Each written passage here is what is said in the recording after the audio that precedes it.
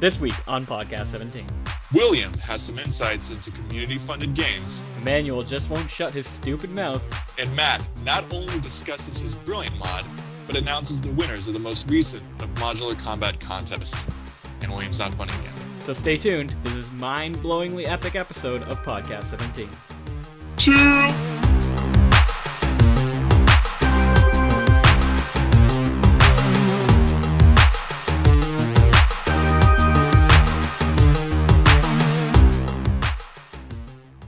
Welcome everybody to another edition of Podcast 17. This is episode 15425 on July 26th. You just heard a little preview of our new intro video, courtesy of Emmanuel. Who's it The by? best. Who's it by, Emmanuel? We're not going to tell anyone. Then they're going to go download it and they're going to lose the newness of it. Why That's would we true. do that? That's true. We got that already. We're going to be doing a new intro, so all you recorded listeners as well that listen to the recorded stream, I guess, just heard it. Anyway, so we are here on July 26th, and we have Matthew Dryden and his group of cohorts, almost like the Three Musketeers sitting in the call from Modular Combat. Hi, Matt. Hey, Merlin, how you doing today? Pretty good. And we got Joe, also from Modular Combat. Hi, Joe. I don't have a last name, though. I don't know how to pronounce your last name. I'm sorry. It's easy. Castagino. Oh, Castellano. Castanino. Castanino. You really butchered that. Casta, not gonna work here anymore. Yeah, it's not. Are you Italian, I'm guessing? Is your real name I am, Joseph? yes. Is it See, he's Joseph? Italian. Yeah. See, we've got a Greek and an Italian on this podcast. This is a recipe for success. Wait, should we be calling you Yes. Joe or Joseph? It doesn't matter. Okay, you're now Joseph. We're gonna call him Joe, Jeez. like with the Boston accent. All right. Anyway, we also have Andrew Watkins. See, his last name's much That's a easier. lot. Come on, that's not hard. That's not hard. But No. just call me Winston. It's simpler. Winston. Okay. Also from Modular Winston? Combat. I've never spoken to a Winston before. We're Well, gonna have to get crumpets and monocles. you're now no longer a Winston virgin then. Where's Phil when you need him? And we also have Emmanuel, who's talked more than anybody so far. Hi, Emmanuel. This is kind of like an insight as to how the rest of the podcast is gonna go. So you can stop while you're ahead if you'd like. And Dan. Hi, Dan. Hey, With his sweet microphone. What do you got on your microphone today? I have a twist tie and some toilet paper. That's pretty badass. It is badass. You're ghettoing that. Have you ever been on thereifixit.com? No, I have not. But I will go to it right a now. website it's like a site about, it just has pictures of people who just crap rig everything. Like this guy put an umbrella over his broken sunroof on his car, and it's pretty cool. You should check it. Holy shit, that is a C-clamp on a battery terminal. Holy It is. crap. Someone fixed their brick building with Legos. It's pretty good. That sounds like a good site. Have you seen the one of the guy with an AC? His AC broke, so he just got an AC unit and just ran the power to it and put it on his in the window of his car. No. It was really good. It would lean to the side, and it was pretty rigged. Anyway, moving on with the show. We also have Nick here, but who doesn't have a microphone? Hi, Nick. We'll never have a mic. You won't ever So. have a microphone. It's really a shame. Moving on to Podcast 17 news. At the end of the show, for all those funneling in from ModDB right now, we're going to be announcing the Modular Combat Contest winners. So stay tuned for that. I just wanted to sort of mention that before we get on with the show. And also, we've added more slots to our live stream. So we're all validated and verified is what I want to say. Verified. Didn't take us long. We just had to fill out some more fields and stuff like that. So you can send all your friends to the live stream, even if they don't know what Podcast 17 is, and we got room for them. So that's exciting. So, Emmanuel, don't you have something to say to all the Jewish listeners out there?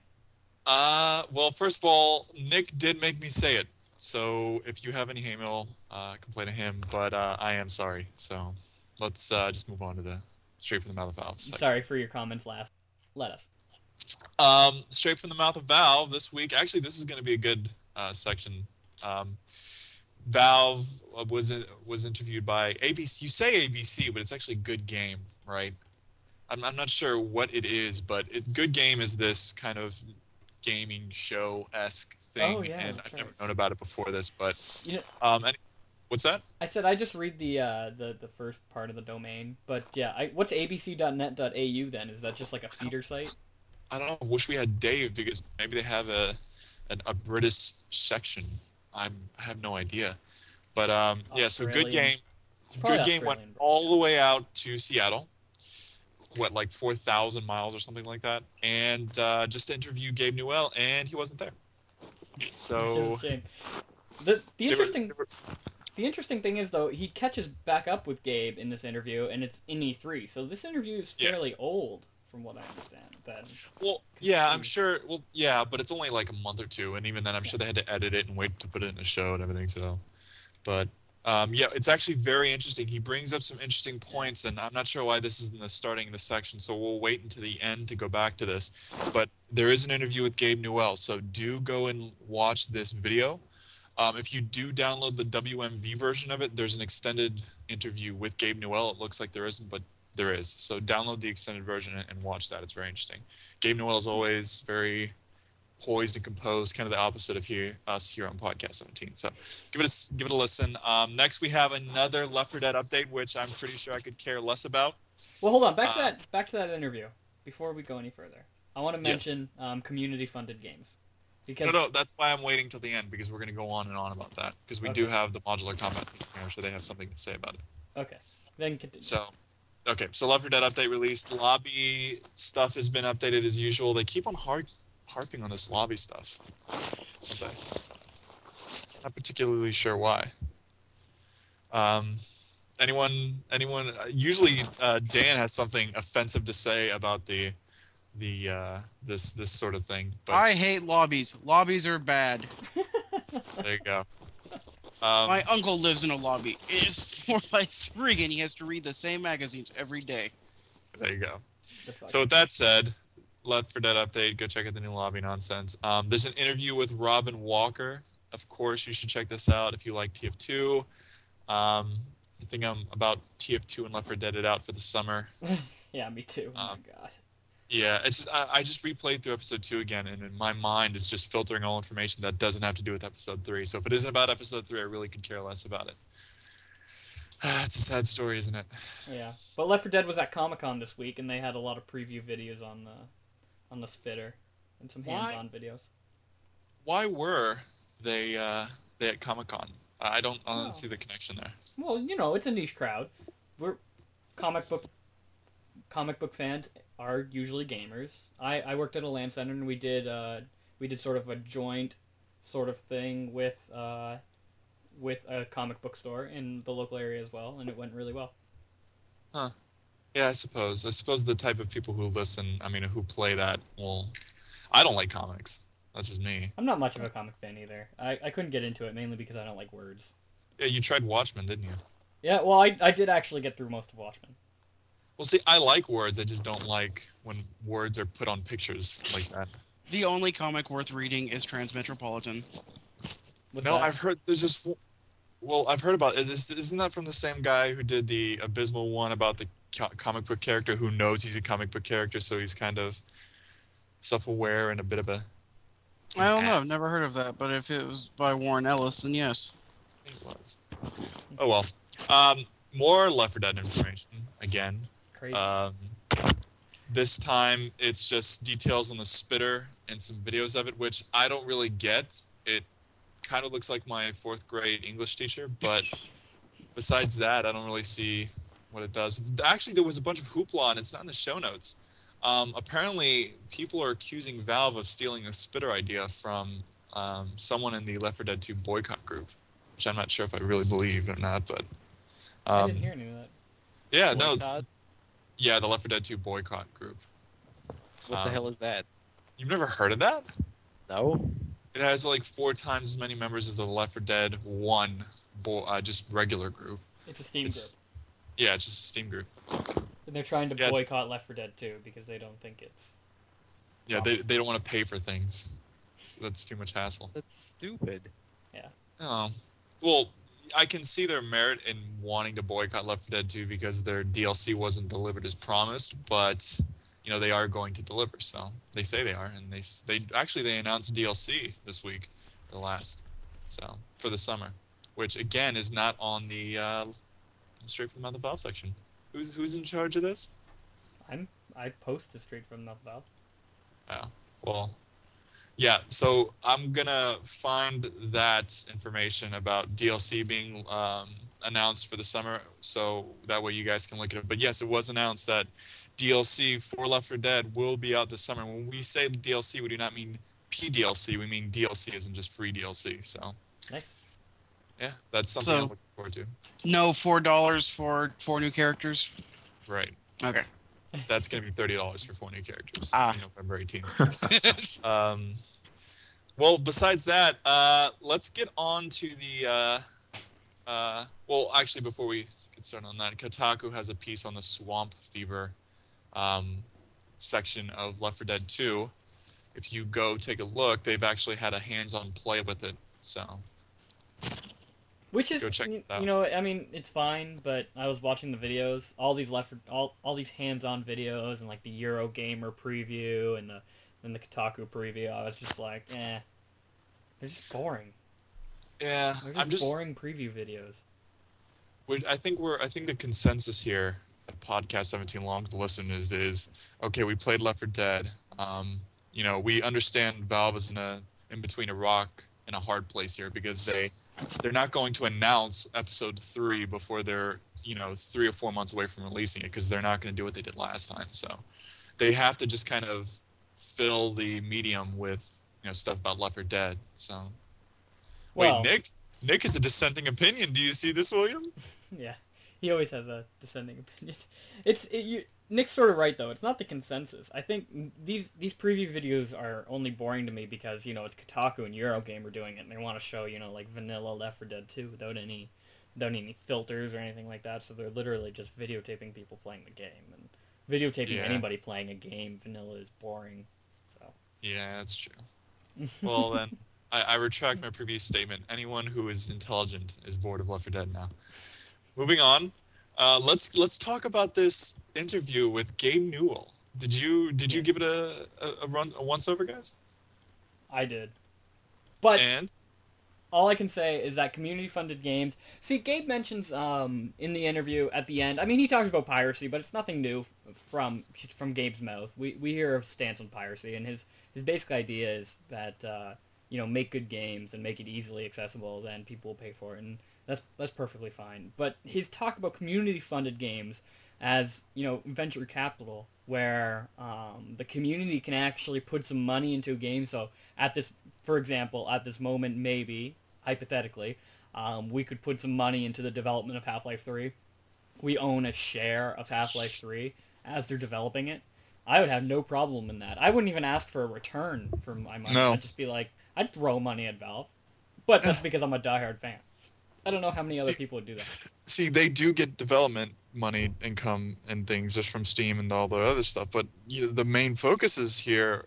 They're talking about an investment system for mods, and this is huge. That's essentially, Matt. You could say, well, we have no funding. We need sounds.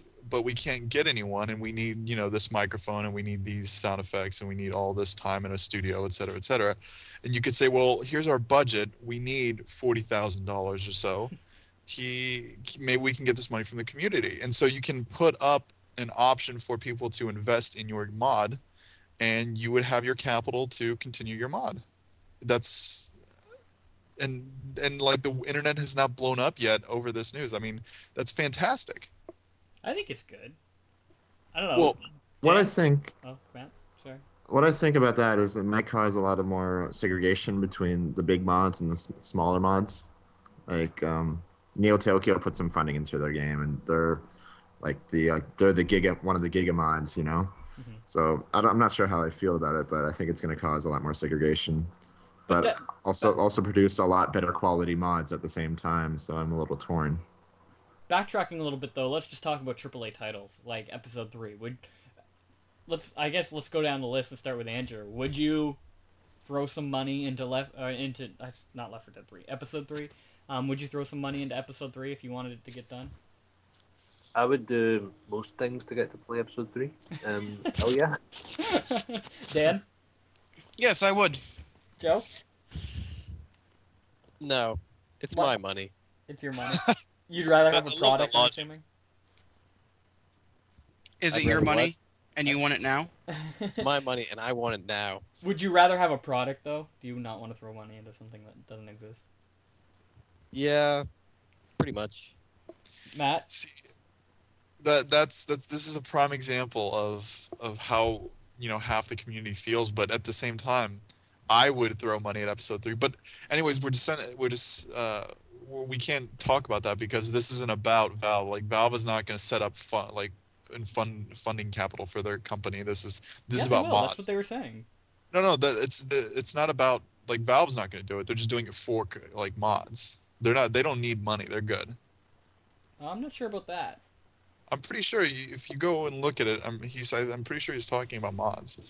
So Well, mods, I would throw some. I'd be a little bit more reluctant to throw some money at mods though, to be honest, because they're a little bit more volatile. Put it that way. yeah, but then you do have situations like Natural Selection 2 where they just simply ran out of funding, and they're so close to release that they actually set up pre-buying just to get the money to finish the game. So that's a perfect example of how it would have worked. And Natural Selection 2 is something that a lot of people have faith in. They've played the first one for so many years that they don't mind throwing $400 or $500 of it at it. Some of them, maybe 10 or 20 here for most people, but I would throw if episode 3 was a mod, if it wasn't from a AAA title company, I would after playing episode 2, I definitely would throw $100 at investment in that mod because I want it that badly. Especially if you could get some capital back. Like, Well, no, that's the thing. You do get capital. You see return once the game goes retail. You see like a certain percentage. So that is, and it sounds silly, but okay, yeah, you're only getting 0.003% of that income, but 0.003% of $3 million is a lot of money. it's a lot of money. Right, and I think this is a good idea. A lot of websites are really talking about this now. I saw it on Ars Technica. I saw it on Gamma Sutra, and they're sort of contemplating, community-funded games like this. So it's interesting to hear, and it's interesting to hear that Gabe was sort of talking about this at E3, which, like I said, was like a month and a half ago, I guess. So, Yeah. Well, I'd throw what's that, Matt? I'd throw some money at the guy who made research and development. exactly. That's See, what I would do. And Radiator? See? I would throw some money at the guy who made Radiator. I'd throw all my money at the guy who made Radiator. Love that guy.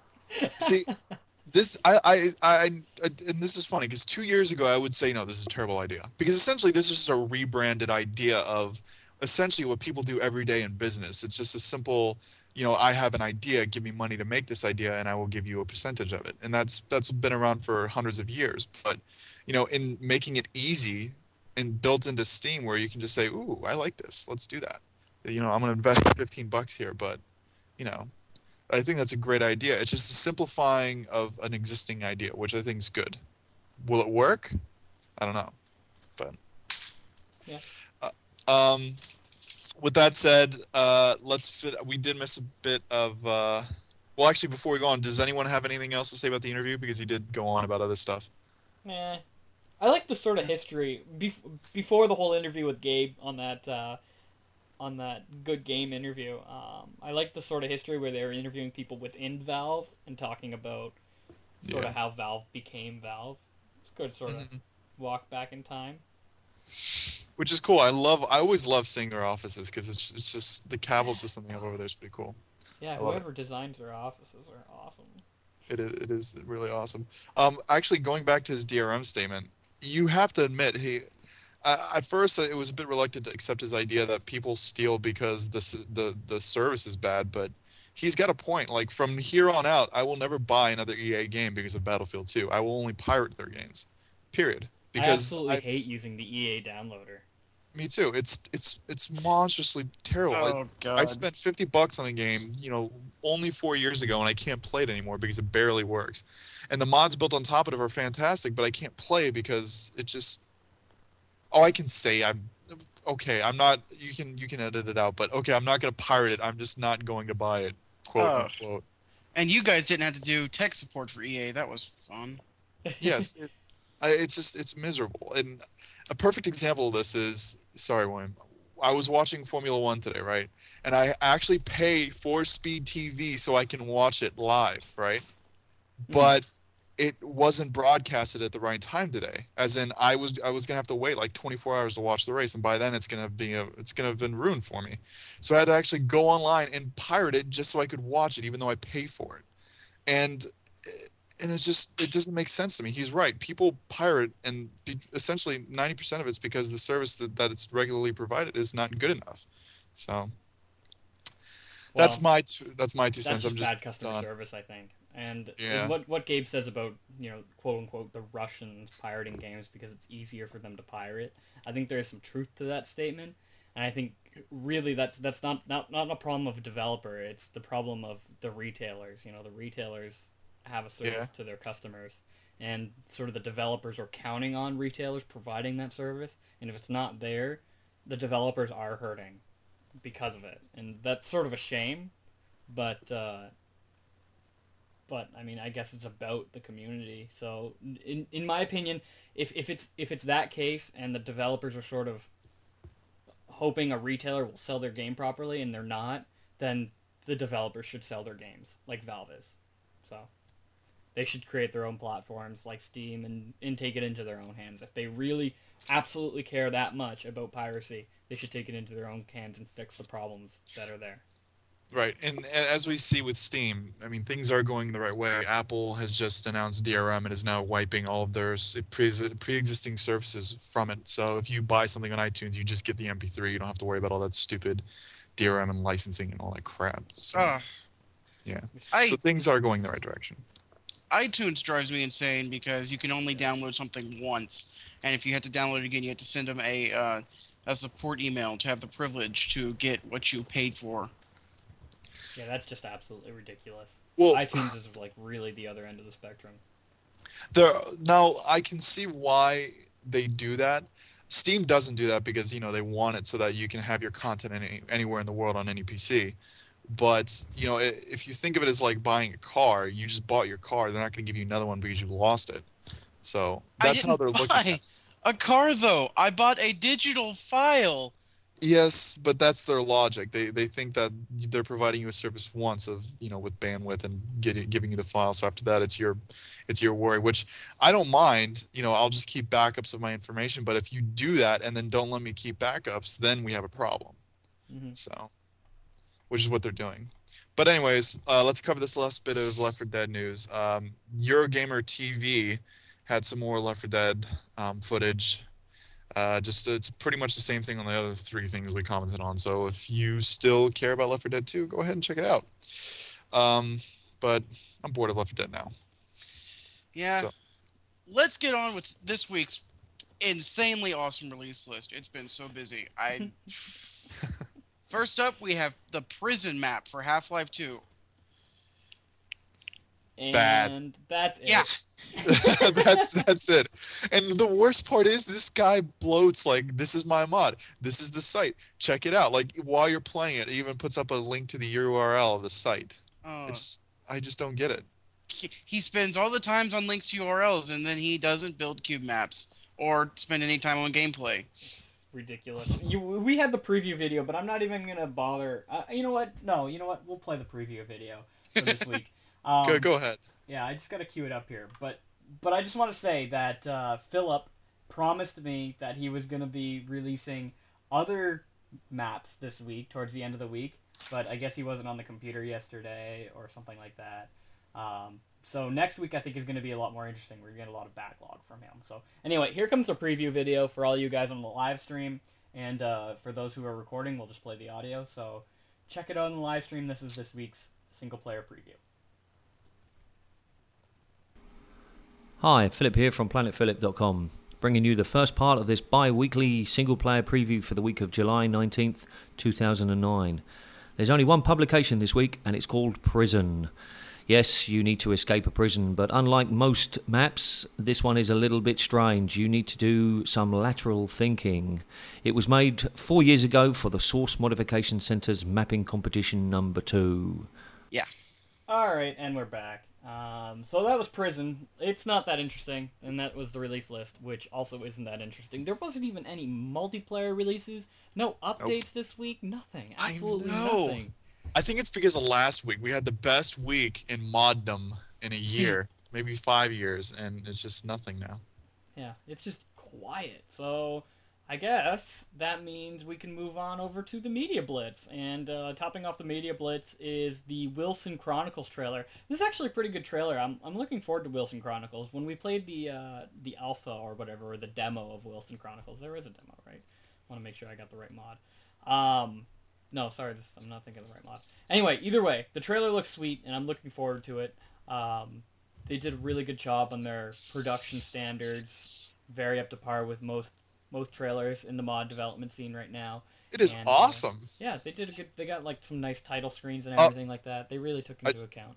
I just saw Tram, so I'm not gonna play it. Did you Sorry. see a tram, or were they on the tram? No, it's there's a tram. He's in the tram.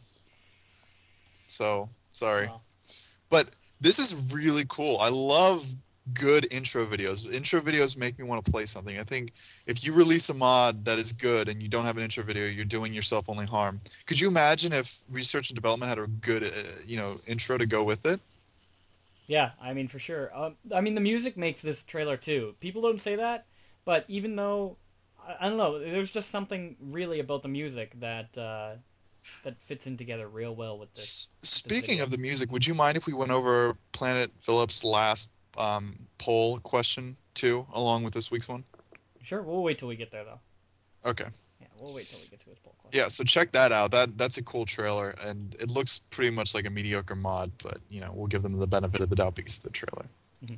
And next on the Media Blitz is Al Huppa's This Is Embarrassing episode 2. It's basically the dev insight almost, or the developer video of him creating human error. And I know, Emmanuel, you're going to say you hate this, but before you say that, I'm going to say how much I actually enjoy this, because he literally has a camera, or he's frapsing his desktop, and it's sort of in fast motion, so you can see sort of how a developer goes through all the steps in creating a mod. I think that's a great little thing.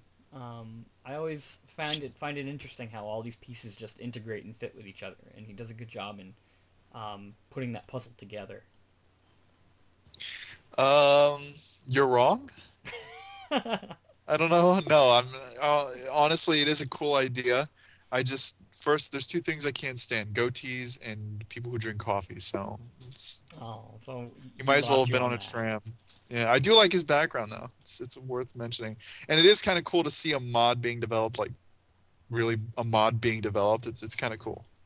Yeah, So, that's what I mean. I like watching that. So you did a good job, Al Hubba. Don't let Emmanuel get to you. yeah, just cut the facial hair and start drinking, tea or something.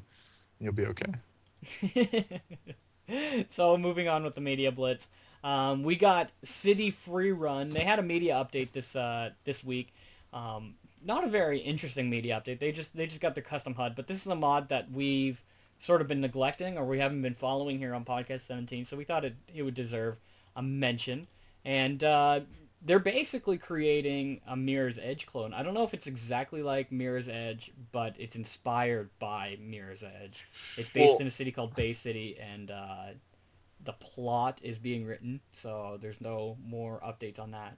But they're doing a pretty good job. It looks pretty sweet. Their images are nice. can I just say, first of all, a beloved Mirror's Edge, a game which I thoroughly enjoyed, looked like it was on the Source engine anyways. So this is probably just gonna be, the real thing. So Oh, you go mean for it. a lot like Mirror's Uh, Edge? What's that? I said a lot like, you mean this is going to be a lot like Mirror's Edge in terms of visual? Well, no, Mirror's Edge looked like it was on the Source engine anyways. So I mean, for it to be made on the Source engine just brings it home. So I'm looking forward to it. I really like Mirror's Edge. I think most people did. So I'm going for it. The only quip I have with it is that it doesn't look like it's being developed by a very competent team. So I don't know if it'll actually come out. But if it does, then amen. Yeah, for sure. And usually we're against copies or, just running ideas of things that already exist. For instance, we hate how there's 1,500 zombie mods out there, but you know, when people do their own interpretations of episode 3 and bring a game that was good to another engine, you know, we like this sort of thing. So All right, so that's City Free Run. Interesting little update. You can check that out. And moving right along, sort of something that's not really Half-Life related and directly related to us is Killing Floor. They added the katana in game, and that's sort of a running joke on ModDB Yeah. and on Podcast 17, which is interesting. It's no way related to Half-Life, but it is related to Podcast 17 because there is a katana. Therefore, it is important. They got And the let's- they got the little quote right in the bottom on their ModDB post, and it just says Tatsuro wrote, "No." It looks awesome. The It does katana look cool. looks very good quality. Yeah. Granted, it's an old engine, but The Killing Floor is their media post pretty much just says, "Why would you play anything else now that we have a katana?" And I think they say, "Eat your heart out, zombie panic source." wait, is Killing Floor is it competing with Killing Floor? I'm not sure. I don't know if it's the same crowd, but I'm sure Killing Floor is getting a lot of Half-Life players. If you haven't played Killing Floor yet, you need to get that game. It's an exciting co-op zombie mod game-ish thing. I already played Left 4 Dead. Why would I play this? Support your different. fellow mod developers. Buy This this is- game. This is different. Much different. No, this is not how you support mod developers. You don't support mod developers by buying their overpriced games. This is sorry. Like I didn't- said, it's my money. I want it. Yes. Nah. I paid for Unreal Tournament 2003 and I played Killing Orchestra. Did I go back and play Red Orchestra again? No. So when they tried to peddle it to me for $40, it's no. Anyway, moving on. We got some other things that aren't on the agenda for all you following the agenda. And the first thing under Media Blitz is Portal, the Nightmare mod. I linked it in the Skype. If somebody can link that in the live stream for me, that'd be great. But anyway, they updated. They have an updated trailer of Portal, the Nightmare. I believe it's in high definition. Yeah, they added the high definition version, which is pretty cool. This is a good looking mod. We don't see a lot of Portal mods anymore. Ever since Portal Prelude, nobody's really been There's a working good on anything. For good reason. Well, We already- I mean, you can only do so much with Portal, I guess. Yeah. Well, we played Portal, and I mean we've all actually Prelude was played so Portal hard. twice. What's that, Joe? Portal Prelude was so difficult. Yeah, So very, very difficult. I got Could you frustrated with explain that to me mod. Portal Prelude because I'm kind of in the dark about like I don't understand it fully, like what the story behind it. I can't even remember the story. All I remember is It was Portal Impossible. Prelude. Portal Prelude was an impossibly hard mod set in the test chambers before GLaDOS was destroyed. So you actually had two scientists talking to you all the way through. And the guy, he had clever level designs, and he actually had a whole team working on it. But it was impossibly hard. But the coolest thing at the end of the video, at the end of the game, is that you actually got to see GLaDOS being activated for the first time. Huh? Which the cutscene in itself just makes the whole mod. It was Wasn't really wasn't it packaged and offered by Valve as DLC on the 360 though? No, that was the Flash map pack. Oh, okay. Mm. Ignore me then. And it actually came with the Portal Xbox Live Arcade version. I don't think it was DLC. Huh. Cool. Well, Now, is that community created content that was, or was that I think so, yeah. cool? That's interesting. I like seeing stuff like that become pushed out on a console. But anyway, yeah, I didn't even get to the end of Portal Prelude. It was so hard for me. I was just like, oh, fuck this. It's all about timing and getting your jumps like perfect. when I know don't clips. Yeah. I know clips past the end. I really don't want to deal with that. cheater. If I wanted to get timing perfect, I'd play Creeds, not Portal, really. Portal's more about problem solving. But anyway. So check out Nightmare. It's one of the few last Portal mods, I think, that we're going to be seeing. Unless Portal makes another up, like, we see Portal 2, but we'll see. I really don't think the mod scene for Portal is taking off as much as Valve hoped it was going to take off. Regardless, last thing on the Media Blitz before we move into the other sections is we mentioned a little bit last week, but research and development. They received a quote-unquote glowing review from Rock Paper Shotgun. Dave mentioned this last week on the podcast, but it's just good to always say how awesome this mod is, and how great it's how bright of a light it's shining on the mod scene in Half-Life and Half-Life 2. So check it out. If you're still not convinced to play Research and Development, check out the Rock Paper Shotgun review, and then you will I be beat convinced. it. I beat it last night, and the end is truly epic. It is. Just so good, so very good. Don't spoil it. We've got to get them on still, William. We have to get them as an interview still. Like I said, it's probably just one guy. I haven't looked that much into it, but I think it's 2 or 3. I looked into it and I couldn't really find particularly one specific person, but I was thinking about this the other day. There's a good chance that the best mod you will ever see on Half-Life 2's engine will be this mod. Like, we will not see anything coming out of this in terms of gameplay, I'm afraid. in terms of gameplay, possibly. Yeah. I would have to Because, agree with that. I mean, there are plenty of mods out there on the back burner that are going to have incredible stories to accompany some pretty good gameplay, but this is, in terms of single player, I think this is pretty much the apex of Half-Life 2. Until we get, the Half-Life 3 engine, this might be it. So, enjoy it. Mm-hmm. And moving on to topic of the week. I'm going to take topic of the week because Nick wants me to take topic of the week. We want to talk a little bit about overgrowth, and not because it's not because sort of it has nothing to do with Half-Life, although it was derived originally on the Half-Life engine. But because of how beautiful this is and how much it's sort of contributing to the community. And as Nick says, if we talk about natural selection too, it's only fitting to talk about overgrowth as well. I am definitely looking more forward to overgrowth. Did you guys watch the physics trailer? Do you guys follow this at all?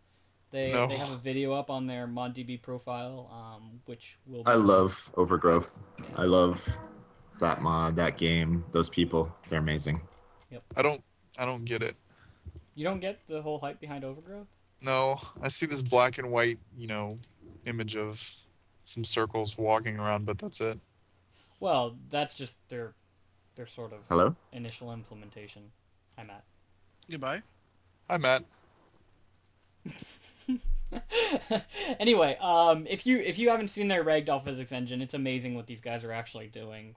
Just sort of the 4 of them or 6 of them or something like that. It's absolutely amazing how much work they're putting into this. They have a new update which includes some wallpapers, but that's not the bulk of their work here. They also have an update which talks about sort of their dynamic, almost skybox. They have some beautiful sky renders, and the way they do their cloud system is absolutely amazing. I've never seen it that pristine in any other game, let alone an indie game. One of the most What's that?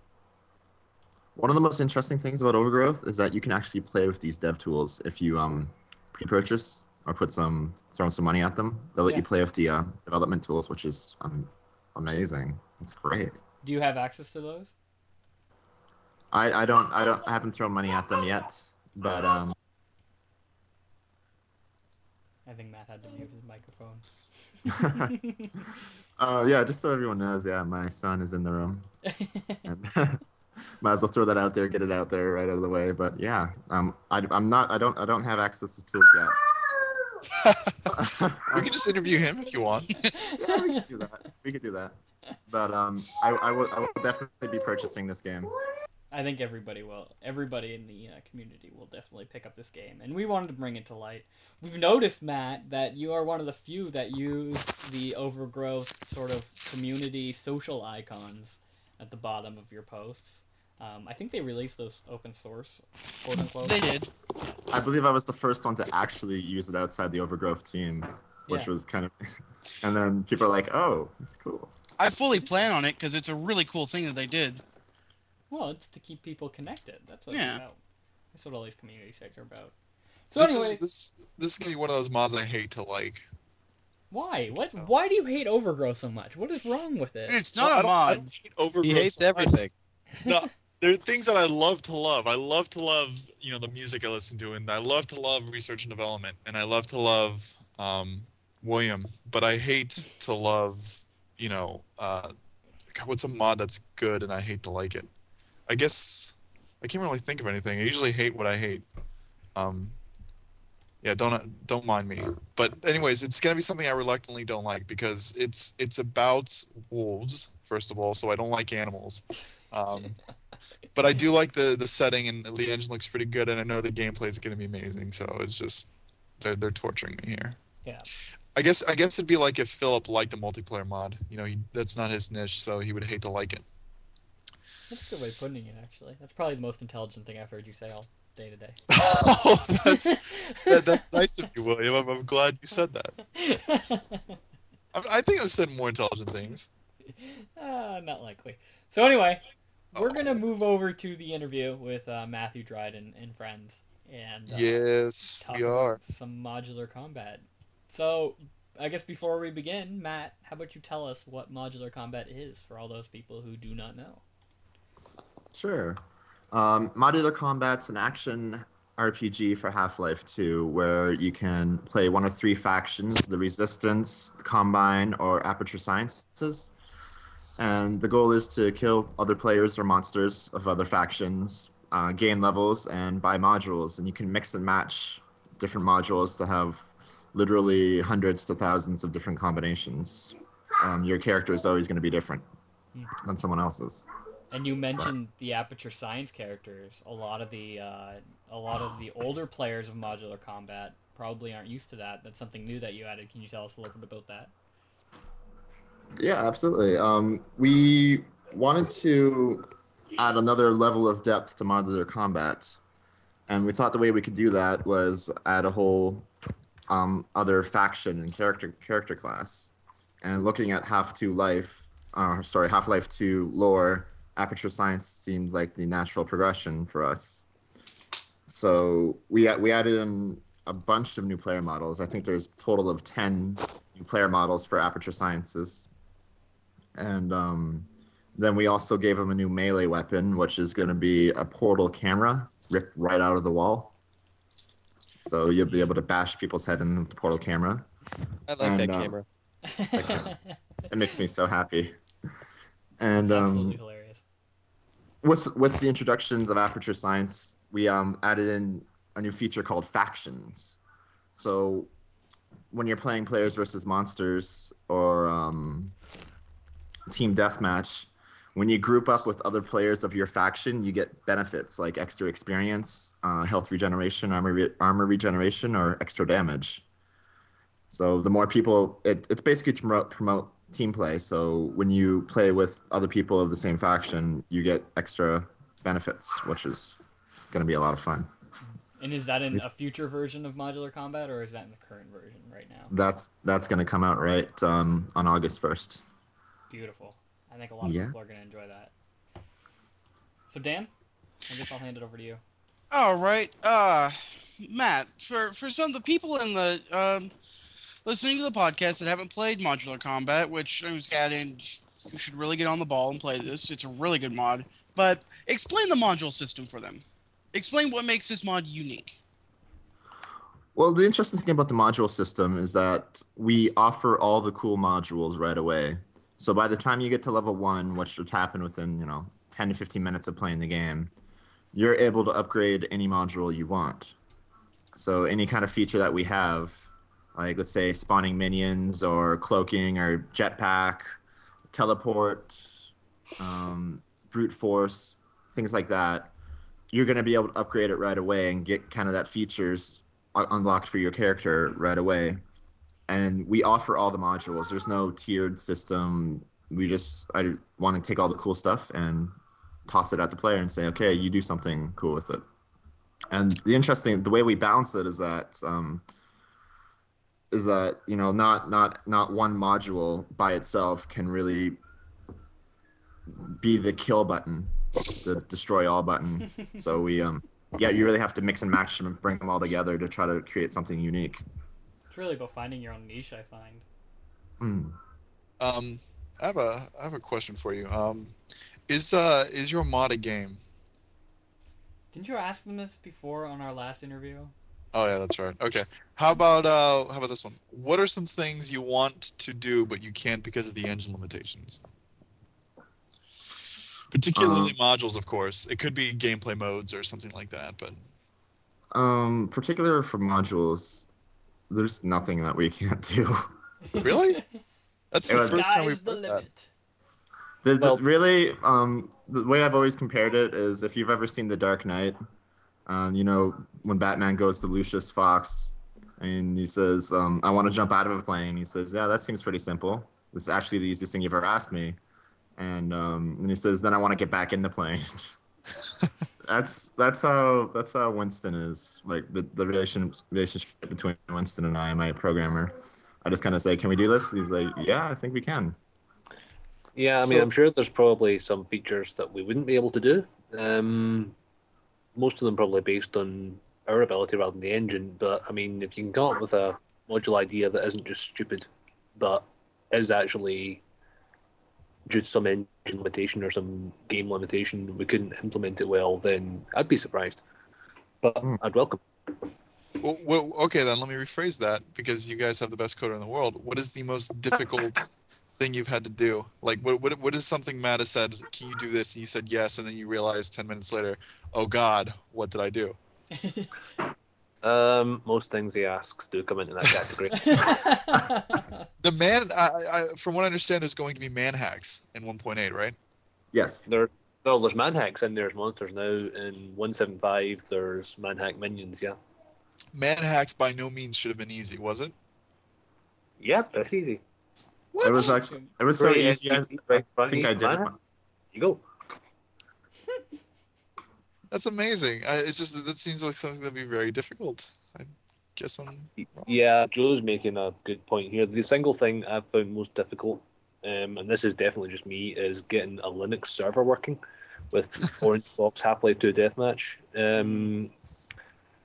Yeah, I stupid. have to. I Server have to uses different network tables over and over and over, even when they're identical. I think Winston's not quite getting the gravity of the situation. We spent something like 6 months trying to get a Linux server build and couldn't do it. Can I ask? First of all, Winston, do you have any Linux experience? And don't say yes when you've only, used Ubuntu. Do you actually toy with Linux?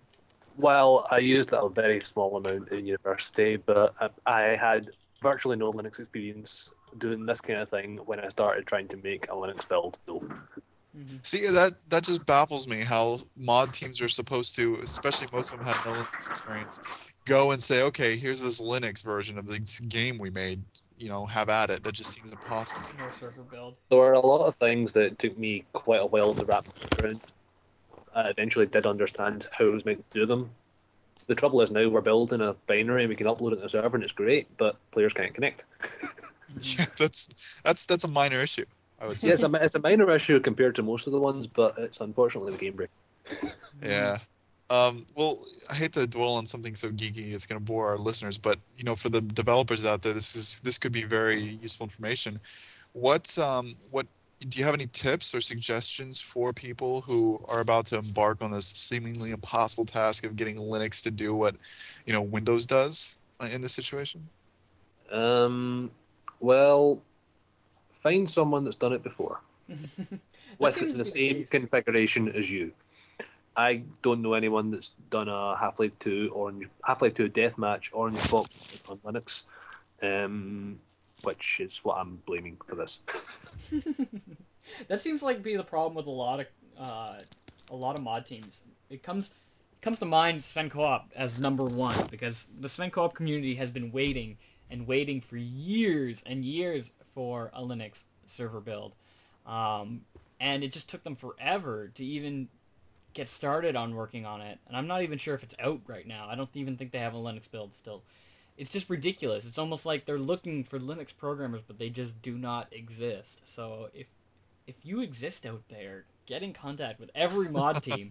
It'd probably be beneficial for you to email every single mod team on ModDB and be like, do you need Starting a Linux with us. build? Yeah, and just start with Modular Combat and then work your way from the top and go down and get it all done.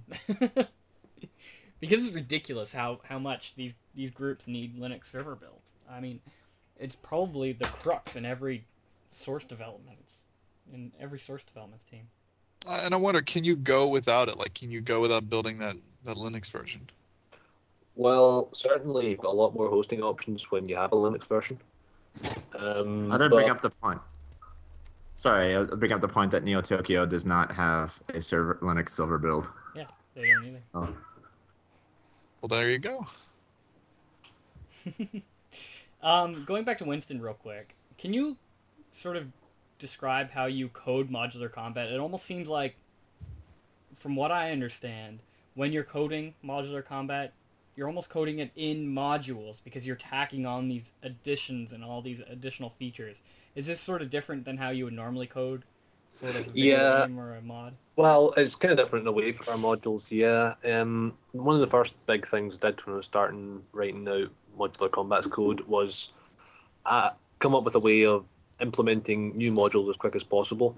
So basically, the player class has a whole bunch of module management code, and when you're adding a module, you basically it's a single object. It's got one function for what it actually does, and then it just has little flags like it says this is active, this one is passive, this one's toggled, and all you really have to do is write a single function, which can be just as simple as saying create a manhack, add one to the manhack count, and you've got a new module. And how long does it usually take you to program a module?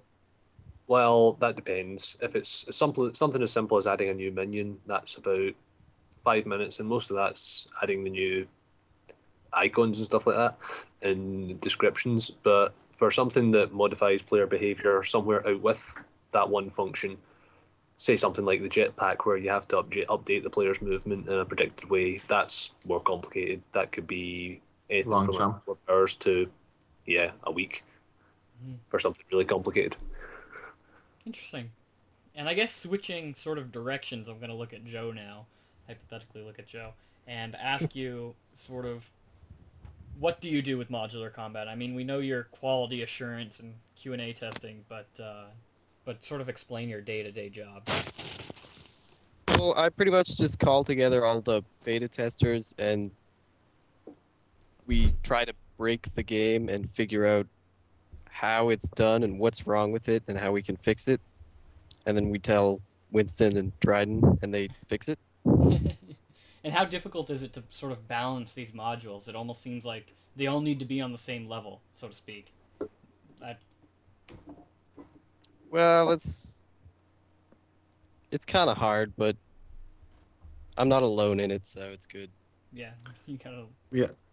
A lot of We all we yeah. all do sit down together and discuss what we think would be the best idea to bounce or nerf or beef a module, and these can lead to very long debates because I have a big nerf stick and I just like nerfing everything. Winston likes beefing everything and Joe just wants to get it right. Yeah, I mean, we don't have So a I'm the magic level-headed formula. one. He is, and he's also the one that beats us all hands down when it comes to actually playing the game. And going back to Matt, I mean, we've interviewed you before here on Podcast 17. What's different now with the team than last time we've talked to you? People. Yeah, we've added we have 2 new modelers, a sound artist, and something like 4 programmers that Wow. we're still we're still kind of getting settled in with them, but like pending after this release, we're gonna really be gearing up and moving a lot faster than we have been in the past. What So about that's gonna. Sorry, what about in terms of direction and feature lists? I mean, are you guys concentrating on just modules now, or are you looking on a more broader scale? We weren't originally going to talk about this, but I kind of made a last minute decision. We're going to be adding a new game mode in our future release. That kind of plays back to science and industry in an interesting way. No, don't worry about it. What it basically is we're gonna have 3-way capture the flag.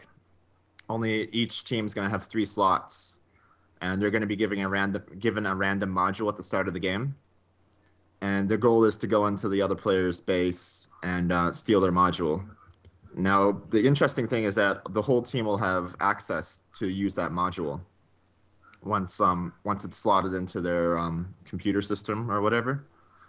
So a whole team might be able to use minion, I don't know, fast zombie minions, or they'll be able to cloak, or they'll be able to do all these different things. So that's the kind of the new game mode that we started planning out. That's an interesting dynamic. That sounds really exciting, actually, because it's like you said, a lot like capture the flag, but only this time the flag has a sort of ability. You get some bonus from it instead of just getting points. Yeah, and one thing we're always very conscious of is that we're going to need to be careful how we do the bouncing of the teams.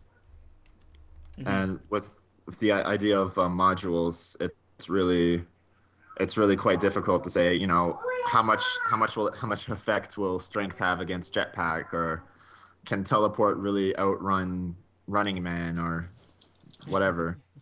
So we really have to be conscious of all the different kinds of stuff and how we're going to deal with it. Emmanuel? And we're Oh, sorry. Emmanuel? Are you here, Emmanuel? I don't think Emmanuel's here. I think you dropped I just said like 15 things. You didn't hear me? No. Oh, they're gonna go into history. Oh, it's too bad. Anyways, let me ask you a question, Mr. Dryden. What this is a question that may seem a bit hard to answer, but what mod or actually game, company or just the games themselves do you model your development style after? I.e., when you see Valve developing something, when you see the PR of another mod doing something a certain way, what do you admire and what do you try to carry on? Like, what do you try to replicate? A lot of my job right now has fallen down to team management and public relations. And when I started doing it, I modeled it after Jailbreak, because Jailbreak had the most interesting news posts I'd ever seen. So I kind of just looked at how they were doing and said, yeah, I think I can do that too. And then, more to the point, Overgrowth and with this upcoming release, Neo Tokyo was a big inspiration for how they did the release. And I kind of want to go ahead and kind of go with that. As for mod development, I read a lot of post-mortem reviews, so I try not to develop like the John Romero mod, that our game that just went horribly. Daikatana. I try not to develop any. I try not to reminisce anything Daikatana, or I try to avoid that altogether. And a lot of it's communication. Like every management style that I've ever come across, everything is just communication is key. Be forward, be open, be as positive and continuous improvement oriented as you can be. Now we got some listener questions coming in, and all you listeners out there, if you have any questions, feel free to shout them out in the live stream chat, because Nick will funnel them to us and we see them all. So I guess the first one is coming from Arkenfell. I'm really bad with names. I'm sorry, Arkenfell. He asks, will modules such as the jetpack be modeled on the player? Or other modules, in fact. Not just I'll take Yes. that. Okay. Winston can actually take this. Sure. I was going to say, yeah, we're only really starting out having dedicated modelers on the team now, but I think that'd be an awesome thing to do. It gives a good visual representation. I mean, at the moment, basically, you've got fire coming out your ass with a jetpack. An actual jetpack would be a useful thing to have. There's other modules, including, no, I'm not sure how much I can say, but about this competition results, I'm not going to mention any results, and I'm not going to say whether this is one or not, but one of the module suggestions there was heel spring. If we implemented that at any point, that would be the kind of thing as well. I mean, some modules naturally lend themselves more than others to having a physical effect on the player. I guess moving right along, Digitally Sane has two questions. His first one is, ask them how they try to stop modular combat from seeming like a map with never-ending NPCs, or as he calls, NPC spam. I find that a lot too. A lot of players like getting the minion skills and just spam a whole bunch of NPCs. I think that'll be eliminated as we start adding more and more modules. What we have now is really just the beginning. I actually literally have a plan for over 100 modules totaled. So as we're just kind of releasing them slowly as we add new gameplay features. As for seeming like maps have no point at all with the never-ending NPCs, we have a new game mode that we'll be adding in the future that we haven't started really planning to implement this yet. We still need a little more of our assets team rounded out, but it's going to be called Invasion Mode. And basically, you'll be protecting your spawn points, and from a never-ending NPCs coming towards you. It's like And a they'll get horde, strong. basically. Yeah, just rounds or waves and waves of NPCs, each of them stronger and stronger, and there'll be shared experience between all the monsters and everything like that. Emmanuel? On that topic, have you ever played with the idea of classes? And when I say classes, I mean, in a way, making it easier for players to pick it up. For instance, you could have a set number of modules, and each class gets, so that way you can do your own, personal module setup, or you can have kind of presets where people can just come in and load up the default class and then build off of it. One thing that I had thought of in the early days was to actually have a class system, like you suggested, have like a soldier and a vampire, engineer, that kind of stuff. But Yeah. the problem with the way I wanted to do it is that we wanted to specialize in certain modules. So a player in a vampire class might have cloak and a vampire and extra health and whatnot. But we decided to have a lot more creativity if we offered all the modules all at once.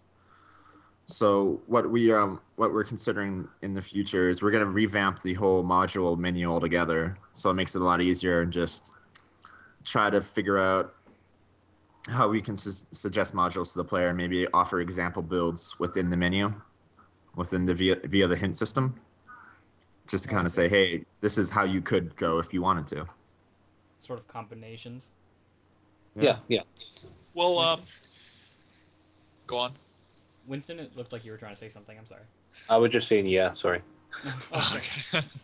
What about new monsters or new things to kill in the PvE version of it? With that said, actually, Arkenfell wants to know, do you plan to add any Half-Life 1 monsters? No, that'd be stupid. You're not the developer, shut up. I know, but it's stupid. Don't do that. Emmanuel, no. We've added hunters, zombines, and we're using the new antline worker model, and we've actually activated a lot of the new features that episode 2 offers their monsters. So the antline guard moves a lot faster. He's gonna smash stuff towards you. He's really scary right now. Hunters too. We found out hunters can jump over stuff. Yeah. Which they can jump down levels and stuff, and that's just scary in itself. I've seen a hunter jump down towards me and land on someone. It's kind of scary. That's pretty cool. We will be characters? We will be adding in the future hound eyes and all those 2 or 3 monsters from Half-Life 1. And it's not, if you've seen the Donut Shop episode from Civil Protection, like how can we not add that? Hound eye is actually really awesome. You guys need to add the Kingpin. You know the Kingpin model as like a level 100 skill or something like that, and the Kingpin just messes shit up. We're gonna be adding bosses. We're gonna be adding boss monsters and boss battles within PVM. So when a boss spawns into a map, like all the players will be able to go after it and attack it, and they'll all get shared experience and bonus experience from working on that boss. And the boss is gonna be like the hunter choppers and all these really big, all the real big monsters you can think of from Half-Life 2. We're gonna try to, Garg. Throw Garg in there. Hey. Let me ask you a question, sir. There's something that I think no one's ever really thought about, and when you mentioned it, I kind of went, "Oh, why not?" When are you going to implement the idea of being able to stamp on head crabs, like just jump on them? Because essentially, you should be able to do that. Like if you saw a head crab in real life, you just run up to it and kick it or like jump on it, right? When do you plan on implementing that? 1.75. Yes. It's in right now. You can jump on a head crab and it'll squish. Do you get double EXP for it? No current. Get nothing but you should be happy that you can just step on it because it's. Would it be able? Would I be able to do a voiceover for the stomped on head crab? So every time I got stomped on, you'd hear me and William die. Like I The first time I jumped on a head crab, I commented that I felt like the mushrooms from Mario, and we wanted to add in the coin sound like the ting. That's what a lot of that'd people are be saying in brilliant. chat right now. Yeah, do it. Yeah. And then Yeah. you should be able to kill antlions in the air by jumping up and hitting them with your head. You just make them up. That's my idea. This actually doesn't make head crabs as bad as you may expect. Even poison head crabs, as lowest, they're kind of hard to jump on. They have an annoying habit of jumping at you first. And see, when you decide you're just going to jump in a fast head crab, try it again and again and again, and it jumps out the way every time. You end up just whacking at one because it's really quite difficult. But it's satisfying when you can work it. Well, It is. can you do an Australian accent, Mr. Wilson? Me? Australian? Winston? Probably not really. No. Who? Because I want to hear you say you have to sneak up on the head crab and get it when it's not cooking. Get right behind it. I like couldn't do it Steve better Irwin. than that. All right. Oh God. Somebody, Digitally Sane's asking, he keeps bugging us. We mentioned this on the last interview, but I guess a lot of people didn't tune in for that. Are you planning to make XP global? I'm assuming he means across servers, like have an actual database that all servers query. This is something we've discussed several thousand times over the development of Modular Combat. It's a feature that we're thinking of implementing in a future version, but it's not something that we're focusing on right now. The reason why we like to have everything server-based right now is because it really creates a community feel. When you log into a server, you know you're going to be playing with these guys for like the next 8 hours or whatever. And it's true, some people do play for 6 to 8 hours straight. If you were to make this sort of global XP system, just hypothetically, would you allow server operators to opt out of sort of the global system? Just have Yeah, their own absolutely. local system? That would be the key feature, because when you would activate the global character database, your server settings would basically get locked down. Like all the modular combat settings, not server settings, but modular combat settings would get locked down, so no one could cheat. Yeah, that And makes we sense. would, yeah, because we don't want double experience or anything from one server, whatever. Dan, do you have any questions? You're so much silent over there. Not really. Okay. I have one. Go Ask for it, me. Ask me. Go for it, Emmanuel. What modern game do you model your development mode after the most? Actually, no. This Didn't you one's already ask I know. You already asked that. It's a joke. Haha. Uh, First of all, me and William are really sorry about what we said before. We didn't. I didn't mean to compare your mod to a Twinkie with poop in it. That was long ago, Emmanuel. long ago. Before this mod really took off, I would say. Yeah, Funny, but we had to that's play the an old first version podcast that didn't really 17 work. I ever watched or listened to. What's that, Joe? That was the first podcast 17 episode that I listened to. So Oh no. Ooh. We get that a lot from mod developers. You know, fans of the mod will say you need to listen to this. They just bashed your mod to shit, and then we get a bad rep right out of the But- gate. But to be fair, if you look at Modular Combat, the broken version we played that wasn't actually the official version, and compare it to what it is now, I mean, come on. I'm not saying we're the ones who did it, but we'll say that we were the mitigating assholes. Can we say that much, please? sure. No? Oh, okay. Actually, Matt tells me that it was very close to blowing up where the community was not very happy about it, but he did damage control and made sure that no one said anything. And to be fair, it was a bit irresponsible of us. We do apologize, but it's just we can agree now that modular combat's awesome. So let bygones be bygones. Knees. It's the bee's knees. I think what the interesting part about this is that I listened to the podcast and went, okay. And then I went and directly contacted you guys and said, hey, what kind of problems did you have? And I think if a lot of mod developers took that stance, we'd see a lot of problems fixed a lot quicker. Because like I think a lot of people play mods and they don't really like they have problems installing it or they have problems accessing content and they never say anything. Like the developers never seem to get that feedback. Yeah. Well, keep in mind, I mean, I want the mod developers out there to realize that we come across hundreds and hundreds of maps and mods, crappy little things, and we select a few to comment on. And if we select your bad mod to talk about, I'm not saying we're doing you a favor, but we're first of all, we're bringing light to your mod because we do get like 3 listeners a week, so that is more than 0. And we're just trying to offer like criticism. Sure, we have to make it funny or rude sometimes to keep it interesting, but we do genuinely mean well. So we're very happy that you guys took it like that. Excuse me. And bless you, Daniel. Oh, That's bless you, Dan. nice of you. Not your microphone. But so yes, I was very surprised to see that you guys took it so well and actually, worked with us to see what we thought about and everything. So hats off to you guys for that. We wish more mods would do it, like, No, not like anybody, though. Like anybody. Should And I Scythen! Seriously. Scythen is asking, how do you guys stick with the project, Matt? He says, I find it hard myself to work on large-scale projects because he tends to get new ideas or change his ideas frequently. This one's actually really relevant to me, I think, because before Modular Combat, I'd worked on... don't laugh, but it's got to be like a dozen source mod ideas just of my own. And I'd kind of taken them to the stage where either they became playable and I realized they were total crap, or I just had to do some really boring feature and I couldn't be bothered and I drifted. I'm totally the same. I drift all the time from project to project. And the big difference for me was, well, really, with Matthew there saying, hey, can you do this? Can you do this? Can you do this? Hey,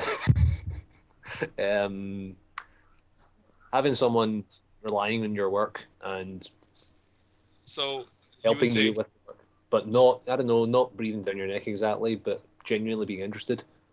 I found that to be a big difference. So would you say accountability? I mean, having a shared vision with 5 other people kind of forces you to stick to that? It does, yeah. On the other hand, though, I've agreed to help out a few other mods since, and I've written about 5 lines of code and kind of drifted away again. So sorry to those guys. Well, Matt, like how about you? Done, so. Yeah, Matt, how about you? How do you stay sort of on topic? We before we start development on the next iteration of Modular Combat, we sit down and say, okay, how many modules do we want in this mod, in this version? What new gameplay features do we want to introduce? And we think of all the coolest stuff we can think of and try to fit it into basically a 5-week period. And those 5 weeks, we try to develop as much as we can. And along the way, I usually think of something up that I want to put in, and then we add that in and we start cutting away other stuff. But interesting thing about 1.75 is we got in almost all the features that we wanted to get in. So, yeah, I mean, Well, speaking of that, you're eventually going to have to do this. I know you don't want to hear it, but what modules will you cut if you have to cut them? Because it's going to happen. If you're going to implement 100 modules, at least one of them's going to be I have absolute 100% confidence in my choice of modules. Really? It really comes down to Winston and I. We'll either see something we really like that was suggested by the community, and we decide to put it in, or we decide to not consider it at all. So when we started early development on it, we put up a suggestions forum, and we got a lot of awesome feedback from our players. Said, hey, can you put in this module? Put in this module, and we put in a lot of those module ideas, or we already had plans to put them in. Mm-hmm. So there's not a single module that I would implement that I would try to take away. Far more important, I think, than taking away modules is coming up with a better way of sorting them into categories than we do right now. I mean, if you had any more modules, I find it difficult to find a particular module in the list in less than about 10 seconds, and I made that list. So I certainly think sorting things, categories, maybe even some sort of predictive search text box for to start typing the module name or whatever. All that kind of feature, and I think we've got less need to consider removing modules. I think you might want to ask Joe what module he would want to take out. He probably has a stronger opinion on the subject than I do. Plague. That was easy. Why don't you like Plague, Joe? What do you have against Plague? It's just like it instantly damages you for quite a bit, but it takes absolutely no effort on the part of the person who has it. So Agreed. I play Plague. That's my favorite module. I hate you so much. I have to agree. I don't Plague. like Plague, The thing of Plague is that you have to stay alive Yeah, to do it. right. Like, and It's almost like a And- kamikaze. well, that's effect. easy. in the current version, you can. It's so easy right now because you can cloak and hide in a corner, and no one can kill you. But in the next version, like you're gonna be decloaking every time you deal damage to someone. Mm, So Plague suddenly is not some cheap ability. You actually have to try to run around and stay alive. right, because you're constantly dealing damage, I guess, if you've Yeah. infected people. You're not gonna be able to cloak. hate Plague. Going backtracking a little bit, we were talking about development cycles, and the two key development cycles, if you've taken any computer science course, is the iterative method and the waterfall method. And clearly, modular combat is taking the iterative cycle. I mean, every 5 weeks, like you said, you come up with a new thing, and it just adds onto your previous feature. Can you sort of tell us, to you, the pros and cons of an iterative cycle over sort of a waterfall cycle? Either one of you? Matt? Andrew? I'm happy to answer that if you like. Just like the name and the modules in the game, modular combat, it's really modular. If that Yeah. is totally cheesy, and the pros of that, I guess, doing it that way rather than massive monolithic releases, are that we can just add stuff and see how it goes. When you add in, say, 30, 40 new modules all at once, getting decent tester feedback from that, decent player feedback from that, it's going to take months before you can even begin to make sense of it, until people have all got used to them and all become skilled with the ones that take more skill and things like that. Whereas when we're doing, as we're always trying to and never quite getting to so far, smaller releases with, say, half dozen modules tops, a couple other features, that's a lot easier to handle. That's a lot easier to fix bugs in and get fixes out as soon as possible. And I think it's easier all around, to be honest, Mm-hmm.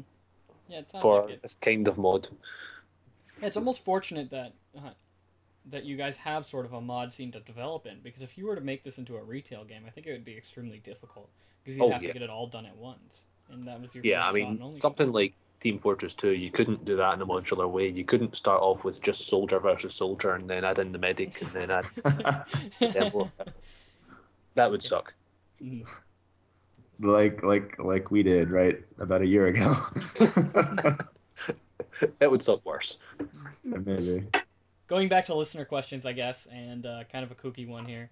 Can you replace the Manhack minion screech with some lounge music? Do you guys... Actually, stemming from that, do you guys have any Easter eggs that you plan? Something crazy, fun, exciting? Head crab squishing. Yeah, I guess that's one of them. Actually, we have a module that was in the very first version. It's the only module Matthew has ever taken out. It was my favourite, although I agree it totally broke the server. It was called Head Crab Revenge. And basically, when you had this module, every time someone shot you, it could only tick up to once every 10 seconds or something like that. Every time someone shot you, it would create 1 to 10 head crabs behind them that would just attack them. And very quickly, the entire server filled up with too many AIs and it crashed and it was a complete waste of time. But it was great fun. And Matthew's always been telling me one day we'll put that as an Easter egg. Well, I'm still waiting for that day and I've not forgotten. That is something I want to see badly. I would love to see that. How annoying would that be? Just think about It it. was the most annoying module you could possibly imagine. Another question for you, Andrew, is are you Right. planning on making any special considerations for custom maps so people can have NPC spawns to some extent? Well, all our maps are essentially, well, when we add in a new team play based game mode that we're talking about in 1.8, we hope, that will require custom maps, but specifically coded for it. But all our other maps are Half-Life Deathmatch maps, Half-Life 2 Deathmatch maps. And there's a guide, or at least there's supposed to be a guide, get the dates, that details exactly how all the entities you have to add to a Half-Life 2 Deathmatch map to basically get it working with all different modes of modular combat. NPC spawns you place in game specifically where you want NPCs to spawn. So one example of, rather than just having NPCs go everywhere on the map, I'm not sure if this is in the current version, Cloud City. Matthew was doing the spawns and the node graphs and things like that, and he decided to make there's a white room there with a big door. He decided to make that a safe room, so no monsters will spawn in there, no monsters will go in there. My phone will ring. Sorry. And yeah, I mean, if someone is setting up a map for modular combat or just wanting to change the spawns for an existing map for modular combat, you can really make NPCs spawn wherever you like. You can block off particular areas. You can do all sorts of things, really, and we definitely want to go more down that path. We're hoping to be able to, in a future version, to be specified, even let the players move around all the weapon spawns and things like that. Interesting. I want to ask Joe a few questions, but I can't think of anything. Joe, you're so quiet. Yeah, I'm he not just makes quiet. My microphone's just muted. He's probably yelling at you guys. Joe, Damn it. I'm not kidding. Joe, what's do you work on any other mods? Any QA for anything else? Nope, Good. just modular combat. How did you come to work with Matt? Muscled his way in. Really?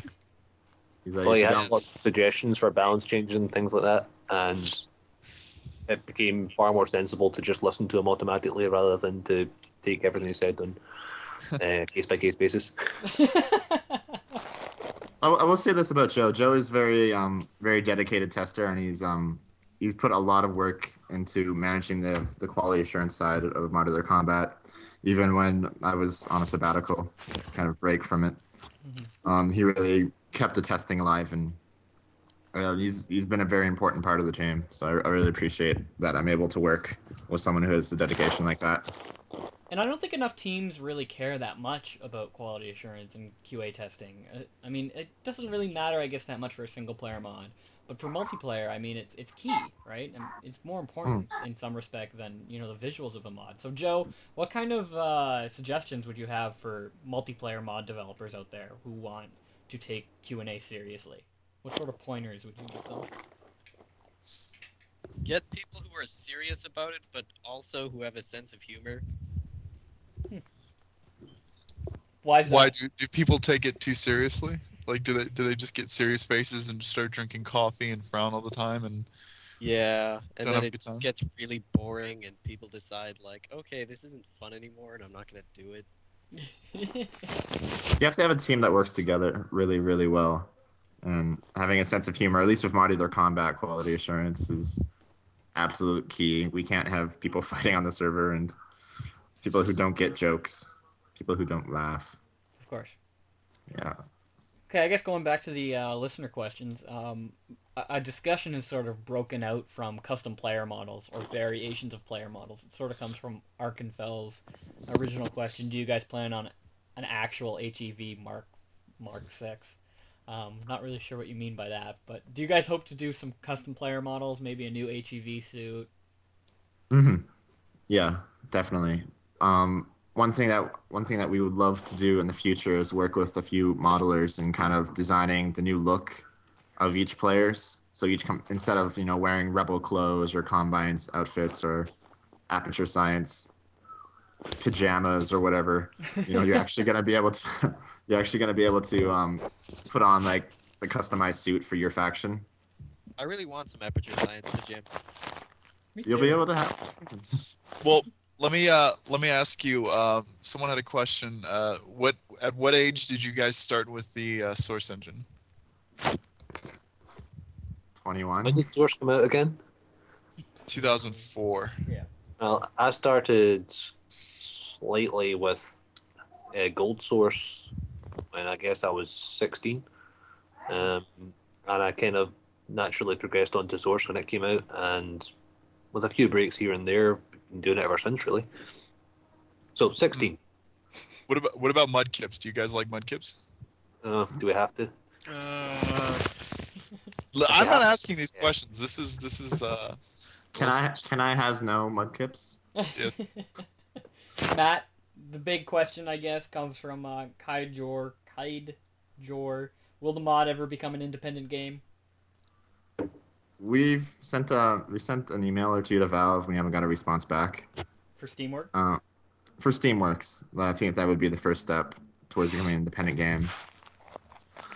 Um, what we're what we're doing now would definitely cater itself to a deathmatch style game. But I think a lot of us just work on modular combat as a hobby. Right. Like we really just enjoy putting a lot of cool new features into the game, and I don't know of any other game that has so many different stuff you could do. Like I don't know any game that I can cloak or teleport at the same time or use jetpack or spawn minions when I want to. And That's true. yeah, and we like putting a lot of new features in. And so if we become an independent game, it would require a much larger, more dedicated team than what we have now. What about guns? It's something that we always ask, but it's we always have to. Do you plan on replacing all the weapons, or is that it depends on the? I'm sure the resistance will stick with the standard weapons, and maybe the combine will get more tactical, like MP5s and AR7s and crap, and Aperture will get their own weird things. But do you guys plan on doing that? I've been giving Matt hell about this forever. This is my official stance on Half-Life 2 deathmatch weapons. I've been saying this since we started.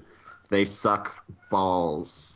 They're the Replace worst. them. They're so bad. I played Half-Life 2 deathmatch before I started modular combat, and I wondered why anyone would ever play Half-Life 2 deathmatch. Apparently, people do. I don't understand. But I came from playing Quake. Okay. I can. The Shotgun, shotgun who said sucks. Hey. If only Dave was here to comment on how much he loves the Half-Life 2 shotgun. He really does enjoy it. I came from playing That's Quake 2. badass. The I came shotgun from sucks playing so bad that they had to downgrade the amount of ammunition it holds from Half-Life 1. It doesn't even hold 8 shells anymore. It holds 6. Yes. We have a module for that. Bullshit is that?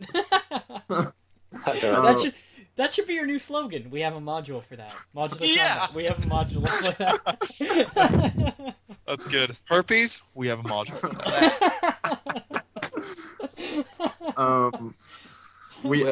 You gotta understand. I came from playing a fast-paced deathmatch game like Quake 2, which in my opinion one of the best deathmatch games out there ever made. So coming into much slower-paced gameplay of Half-Life 2 deathmatch just really made me upset. So I've been wanting to replace those weapons for a while, but we haven't had the talent until probably last week to do it. So getting back to what Emmanuel was saying about the Resistance using all the standard weapons, hell no. They'll probably keep the crossbow, they'll probably keep the gravity gun, and maybe a couple other things that were made for the Resistance. Shotgun. But no. We're gonna, Yes. we want to replace the shotgun. We want to make it better. Did you ever play Rocket Crowbar? Oh yes, hell yes. Do you remember the shotgun that shot scientists that exploded? That was fantastic. God. We have a What module. are the odds you can implement that? Because I'm pretty sure that would make my life complete. I would love that. We have a module for that. That's a great line. Well, that was the last pressing issue I have. I mean, someone who plays the mod, I'd love to see new guns, honestly. I mean, the new sounds are a step in the right direction for sure, but, new guns would be great, I think. We got some Laser last rifle. minute. We got some last minute listener audio or listener questions, and they want to know. Scythen wants to know if you had the time or the team. I guess I think he means time. Would you make it in a total conversion in the sense of new maps, new characters, new enemies, to the point where it's in fact your own game and not based on the HL2 universe, or do you want to sort of keep it around the HL2? This is a topic I've been so conflicted on for most of the development of modular combat, is because I love the Half-Life universe. I love the idea that I can slip my game and my ideas into that universe and take all those different things, like the Magnesium gun or the gravity gun or whatever, and all those just basic ideas, and put them all together in a mod and just slip into that universe. But at the same time, being able to create your whole new stories and whole new ideas can be such a satisfying experience to see that when you play your game, like this is something that I came up with and created. And I think Winston can agree with me on that. That's having those completely new ideas implemented would be really cool. Yeah, yeah. I mean, I see where we're going is towards a more and more kind of a certain corner of the Half-Life universe, rather than somewhere separate or somewhere wholly within it. We're kind of there's a rock in the corner, and we're under that rock. If you found out that Half-Life 3, let's say Half-Life 3 is announced tomorrow, and one of the features of Half-Life 3 is a modular HEV suit, who would you kill? Would it be Gabe Newell or Everyone. Doc Lombardi? I wouldn't kill anyone. I'd be like, great. Really Now we have a new model. Now we have a new model we can use. That's true. Like, Well- great. Someone else created an asset. Awesome. Arkenfell wants to know, will you add a laser rifle? And with that, I guess, can you hint at any of the Aperture Science weapons that you plan on implementing? I mean, you've already mentioned the melee weapon, but... We haven't gone terribly far down that road. We have. We have? Yes. You can actually check our ModDB page. We actually have screenshots of the new Aperture weapon up. I think apart from that, sorry. And the concept, we've been talking concept with my lead design guy. And the thing for Aperture Science is we're envisioning them as a wild, crazy company where like Tim Burton world-esque kind of thing, where just the wackiest things happen. And like Portal technology was supposed to be used for shower curtains. Like taking that concept and that idea and applying it to weapons. Like I created this weapon to open a can, but you know, it's a nuke. What's your favorite faction? Like when you play, what are you three? What are your respective favorite factions? Resistance. Until they added the new melee weapon, I would have said Resistance, but no, Aperture. Definitely Aperture. Joe? I love those pajamas, Aperture. So I think Aperture's going to be a big hit. What else in the future do you have for modular combat? Anything that you can tell us? Weapon upgrades, maybe? Yeah, we're gonna have a new system where you'll be able to choose your own spawning weapons. You'll have a pool of points that you can kind of customize your own weapon loadout. And from that, when you level up, you're gonna have weapon points that you can upgrade your weapons to change its functionality or upgrade the damage or refire or recoil. So that's a whole other layer that we haven't even tapped into yet for modular combat. So like modules into modules. Yeah. Yo, dog. We heard you like modules, so we put mod inside your module so you can modulize while you modulize. So we have a module for that. It would be modulated. I guess this is the last listener question that we can throw out there. You mentioned the Magnuson device. Do you have any ideas on what you want to do with the Magnuson device? Trippin' Hobbit asks, could you strap it to yourselves and explode on people? Well, I don't know if there's that much we could really do realistically with a Magnuson itself. I mean, some sort of suicidal module, self-destruct module. There was one of those in the contest, actually. As for actually strapping a Magnuson onto yourself, Do it with I think a that'd be grenade. more kind of fun. I mean, I can see a I lot do of... that with grenades all the time. Yeah, see the way you strap a Magnuson onto a Strider in episode 2? If you could do that onto another player and they couldn't get it off and anyone that shot it would kill them, that would be awesome fun. But if we do use Magnusons, they have to be fun. Yeah, I think so too. Yeah. All right, well, moving on with the interview, let's talk about this contest. So Matt, how about you run down the details for anybody who's just tuning in about the contest, and then I guess we can announce the winners.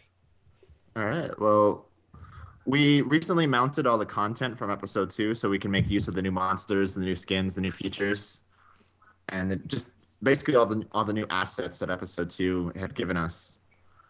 And we know that it alienated some of the players, some of our really key community players, because they didn't own episode 2. But so what we wanted to do is we want to say, hey, that sucks that you can't play our game, so we're going to give away 3 free copies. of episode 2. And we wanted to do this through a contest. And the thing is, as we continue to grow as a mod and get more and more players, it's harder to listen to the community because there's so much coming to you all at once. So we thought, hey, we haven't really implemented any modules from player suggestions in a while. Let's do it that way. So we got all the contest contest applicants to submit 3 module ideas. And from those 3 ideas, we selected what we thought would be the best, made any kind of changes that we needed to just for bounce purposes. And then we threw up a poll with GoDaddy, which actually Nick did, Poll Daddy. And people went there and they voted for what they thought would be the best module to put into the game. So the community has been such a big part of what modular combat is. Without the community, we wouldn't be any kind of mod at all. So this whole contest is just geared towards, saying to the community, hey, thanks for playing our game, and we are listening. So that's the rundown of the contest and what we came up with. So tell us about sort of, let's not go into detail about all the modules. People can really look into them if they want on the contest Poll Daddy site. But tell us maybe about your favorites, or now that the voting results are in, I guess we can throw in some bias. And yeah, we have selected the winners already. Talk about your favourite first, Matt, because Matt had one favourite from the outset that isn't actually one of them, unfortunately. Which one was my favorite again? It's been a while since. Lucky Charm. Oh, Lucky Charm. Yeah, Lucky Charm did actually make it into the contest. It was not one of the winners, unfortunately. That really upset me. I almost cried when I found out. That doesn't mean we can't implement it at a later We stage. apparently you don't have a module for that then. But we don't have a module for that yet. The one you're looking for. Were these entries? Lucky Charms. What's that? Lucky Charm is player is going to gain about a 0.5 to 5% chance to gain a random module benefit for 1 to 10 seconds every time they earn experience from killing an enemy. So whenever you kill someone, there's going to be a certain percent chance that you're going to gain a random module benefit, like, strength or resistance or plague or whatever for 10 seconds. And we're going to have it select from a pool of modules that we think would be suitable for this kind of thing. Have you guys had a suggestion for a Terry Tate module? A Terry Tate module? Oh, that's right. You guys are Canadian. Never mind. I don't know what that is. You never seen Terry Tate, the Office linebacker? Don't think so. Oh, Okay. God. Oh, is that the guy that just It's tackles people randomly Yeah. in offices? Yeah. Okay, Yeah. I've seen that. That would be a good module. Like you just have like an antlion spawn out of nowhere and never mind then. Why didn't you submit a contest entry? We have a Emmanuel? module for that. They will. Actually, you know what? We have a monster for that. So tell us, did you guys get a good response from the community when you announced this interview? I saw the ModDB page and people were like drawing pictures and stuff. It was pretty badass. I'm so happy with the contest entries. We got a lot of different ideas and different entries. Some of them were cool and some of them weren't so great. We're gonna talk about one that was rejected here. Can you think of one that was just not that great at all, Winston? Without offending someone? The most difficult one, I think, well, the worst one, I mean, it's a cool idea and it sounds cool, but for actual gameplay, it would really be impossible to make balanced, was a module that stuns people for 3 seconds when you hit them with a melee weapon. Given that you could then hit them again within that 3 seconds, that seemed like an impossible module, because if it works at all, you can kill them in that 3 seconds. Right. Yeah, it's not that great of a module idea, just for bounce. Right. Sorry, go ahead. I was just going to say, so I guess go take it away, Matt. Tell us the winners and tell us sort of the rundown of the results. All right. Well, the rundown, we had, I believe, over 143 entries, all said and done. Votes, 143 different people voting. after we had a couple problems, but 143 people voted, and I'm just trying to get that document up. Sorry. Somebody voted more than once. Yeah, someone did. Someone voted more than 100 times, actually. They thought they could get away with it, didn't they, Matt? They No. did. Not here on Podcast 17. We take our shit seriously. That's for sure. That is right. We do not play. We are watching you. Actually, we play all the time. What are people thinking? We've got a Spartan and a Roman in one podcast. We will spear you in the face. You do not And play Nick's pretty much a this. robot. So He is. He has no emotion. He'll just Apart lay from- the smackdown on anybody that crosses his path. Yeah. Yeah, So about true. the dodgy results, we graphed them, and I mean we have the IP addresses anyway, so we could tell duplicates. But what made this one particularly obvious was that the module, I won't name which one it was, got an awful lot of first choice votes, but almost no second or third choice votes, which just made it stand out right away as being a bit odd. Yeah. People. We'll announce the winners now. Okay. People's first choice favorite vote was Ghost, which is definitely the most interesting of the modules for me, anyways, and my personal favorite. After Lucky Charm, which is that would be funny, but it's an active and passive module, so it gives the player the most interesting thing. So what it's going to increase players' transparency, basically turning them into a ghost from 0.6 to 66%. So they're going to be partially visible, and they're also going to gain the ability to completely ghost any attack.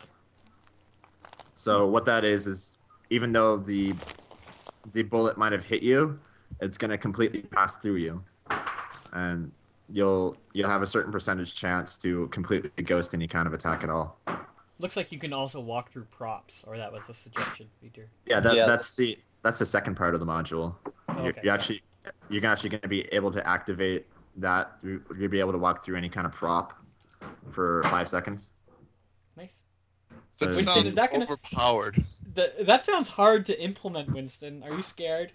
I'm a little bit scared, but I think it'll be okay. The third winner is my favourite one. Ghost was my second, and it's my favourite one because it's a lot harder than Ghost to code, I think. That's what I'm scared of, but we'll get there. And Alex Teixeira is the one who suggested this, and I believe that they're in the live stream right now. There you So go. Congratulations. congratulations. Yeah. Even though you probably already have episode 2. No, Maybe everyone who entered the contest was required not to own episode 2. Oh, cool. So all these people are going to be getting a free copy of episode 2. And one of them's this- from me, right? I think One of them is from you. One of them Yeah. better be from you. Yeah. Yeah, really. No, one of them's from Second place winner is Head Crab Canister. It's an active module. What it's going to do is you're going to point at the ground and teleport in a Head Crab Canister containing 1 to 5 masterless head crabs, which are level 1 to 10. I loved this module. The head crabs are going to hate the first person they see more than anyone else, and they're going to go after them. I thought that Kill one was I like golden. that. Do you Yeah, get the that from- experience for the kills from those head crabs? Winston? What do you I- think? I have I no would idea. I think I would prefer. I would prefer that. It's just we need to look in the codes. We could code that if you would prefer it that way. We could certainly code that. I think it makes sense. You just got to be careful so you don't get experience from your own head crabs killing yourself. That'd be hilarious. You should get negative experience. No, you should just Exactly. get kicked from the server. Yeah. Actually, speaking, could I have a module where I just point at someone, disconnect them? That's gonna be that's the magic Winston admin module. We have a module for that. That would be no. That would be, bro. I want an AOE attack where I just stomp the ground and everyone within a 10-foot radius just disconnects, and it uninstalls the game. They have to reinstall. And who's that from, Matt? Who did the That- headcrab canister? That was from Arca Deus Graisa, and I had a hard time trying to figure out how to say that. Hopefully, I didn't butcher it too bad. And I'm not sure if they're in the live stream, but congratulations anyways, and we'll be in contact really soon. And the third and final module, which I'm personally not very happy about the selection, but that's just because I think it's going to be hard to do. But at the end, it's going to be so cool. It's going to be really going to be cool to look at. It's slow motion. It's an active module. Player creates a large slow motion field around themselves, which affects all enemies and projectiles within range for 5 seconds. The speed is reduced by 5 to 75%. Sounds like a power up in UT3. That's gonna be awesome. Localized bullet time. That is gonna be, and it's doable because it's been done in like 15 different mods. 2 of them were single player. I mean, multiplayer. So if somebody enters your field of slow-mo, will they also go slow-mo? Yeah, and if you go outside it, you won't be slow. Oh, okay. So it's a static field. It doesn't move with you. That's cool. That'll be really cool. It's gonna be cool and difficult to balance and implement, and I can imagine slow-mo fields happening everywhere. And I just imagine some camper with a turret, just creating one that But then all his bullets from the turret go slow, and people will be able to... Exactly. I can't wait for that. I can't wait for someone to launch an explosive barrel. I mean, just slow-mo and then pick it up and throw it right back. That's great. I see that being really cool. Yeah. These are going to be implemented sometime after we release 1.5, and we're in development for 1.8. 1.75, sorry. 7.5, yes, sorry. And we're gonna be developing this and alongside 1.8, and then release them in a separate update, just kind of a post 1.75 update. And who suggested slow-mo? This was Trim Horgan. Cool. Horgan. I'm gonna think it's Tim Horgan. And also known as Pancake Splitter. Is it Pancake Splitter? Yes, Pancake Splitter. Oh yeah, congratulations, Splurter. His name is Splurter. Well, I guess those are the winners. Those are the Congratulations, winners. Congratulations. You'll all be receiving a free copy of episode 2. So we'll be adding it to our friends list and gifting you that copy through Steam. How about it? Okay, well, that's exciting. This is probably one of the most exciting contests we've had on Podcast 17, even though the only other contest we had was Photoshop My Picture contest. But... that was good. Someone did a really good job on those, so really, really good. Well, moving on to the last bit of the episode, we got the Planet Phillip poll question. Before we do that, Emmanuel, you wanted to do last week's question as well? Yeah. You want to talk a little bit about that? Yeah, okay. The question is copyrighted music in a mod okay? And I have to say yes. And I was really taken back by the results of the poll, because the poll was like 75-25 for no, it is not. And that blows me away, because it should make sense. You should be able to do that. Like, if you're not selling your mod, it's free. So what's the big deal? How is it wrong to use someone else's music? It just doesn't make sense. I'm not selling these burn discs of music. I'm just giving them away. That's the way I'm looking at it. It's still someone else's work. And no. Yes. Yeah, I agree. I agree with Dan. But actually, the results of the poll have switched, Emmanuel. It's 64-36 now for it's cool. Okay, good. My problem with this, and I just want to put my input on this, is that would you take someone else's models without their permission and put it into your mod? Would you take someone else's textures, someone else's maps, or whatever, and put it into your mod? I would ask for permission first. Did we already? See? No. See, here's the thing. I would ask for permission first. And 90% of the time, you will not get response back. There was only one time I did, and this was with Venetian Snares, and he actually said, yeah, just don't make any money off of it. And also, for instance, the BBC in the UK does this, and they have no problem because they're not selling it. And the reason it is okay is because they're not releasing the full tracks of songs. If you watch Top Gear, they use like nothing but licensed DRM lane music, but the thing is they only use like 10 to 15 second snippets of it. I'm sure they pay a ton for it. They don't. They don't pay any money for it. I think the question is misleading because it doesn't mention anything about permission. Yeah. That's so true. try and ask for permission. If you don't get any response, I still think it's okay if you don't get a response. It isn't until you get a cease and desist. But even then, if you're only using 10 to 15-second intervals, then all you're doing is spreading the music. I mean, people are going to go want to find it and buy it then because they've heard it, but they don't have the full thing. So now if you're releasing the full MP3 tracks and just sourcing them in the mod, yes, you have a problem because then you're just giving the music away. But I sort of ran into this issue with Podcast 17, actually.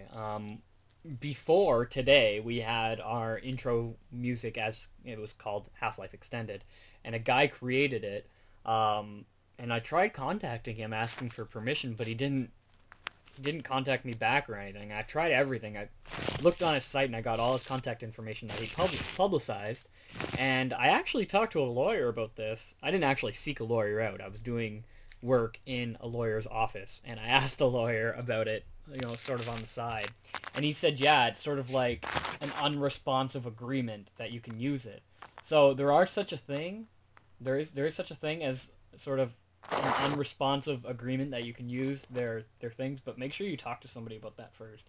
And Emmanuel's right, you can't use like more than 30 seconds or 20 seconds or something like that without breaking copyright laws. Can't remember what, but you got to be careful with this sort of stuff. You can get in a lot of trouble. But look at those trailers. I mean, the music is half of the trailer. If you do not use good music, it just ruins it. And not all of these mod developers have the resources of Ed Harrison, like for Neo Tokyo. It's so, I think it's okay. It's just, be intelligent about it, seek approval, and just be reasonable. Don't use 8 minutes of an 8-minute song. Just be human about it. So I think it's utterly important. Period. Right. And I guess we got Philip's this week poll question moving right along. And I think it's poll 133. Let me just double check that so I don't play something wrong. Yeah, it's 133. I'm just gonna cue this up. Okay, here we go. And this is his question. Planet Philip 133. Hi, Philip here with poll question 133. Does the history of a mod affect your review? I mean, if it's made by one person or a team of 10, if it's taken 1 week or a year to make, does that affect your review? I can't see how it wouldn't. So, that's his question. I guess, does the history of the mod affect your review? He then goes into a little bit more discussion asking about, sort of the size of the team. But I want to look at Emmanuel right now and ask him, does the history of a mod affect your review, Emmanuel? Of course it does. That's what I thought your answer was going to be. Well, first of all, do you think I will ever play Firearm Source? Yeah. See, this is... Okay, the Firearms team is going to hate us for this, but they are sort of the team to discuss about this. Them and Firearms too. Would their previous engagement with each other affect your review?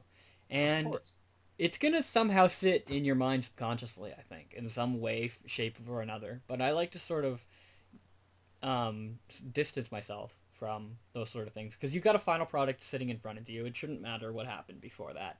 But if they've sort of made people's lives hell in the future, I'm not saying either Firearms team did this, but let's just say a hypothetical mod team were giant dicks in the community, would that affect your review if their mod was absolutely amazing? Maybe. Subconsciously, I think it would, yeah. It's... Like, the only way it would affect me, and I've done this with, like, reviews of Neo Tokyo, is if it takes a certain amount of time, like, say, 6 years, and there's only a tiny amount of content, then it would come up. But otherwise, not really. But then you have these situations like research and development where you hear nothing about them. You find out they were made in 6 months, and they're as good as they are. It just makes you like it even more. So, on both sides of the coin, you have the benefits and the downside of it. Yeah, that's true, actually. Because there's been times where I say, this mod is awesome considering it's only been developed in a 2-week period. And that's sort of the history of the mod affecting my review. So, most definitely. Yeah. And that goes to say for most things. The Lamborghini Miura from 1970 was made in 2 weeks by a bunch of know-nothings. So that's part of the lure of why it's such a great car, is because it's got a personality and a history to it. And the same thing can be applied to mods. The mod team is what makes it up. And mods are typical in the sense that you can tell a lot about a mod just by the people who make it.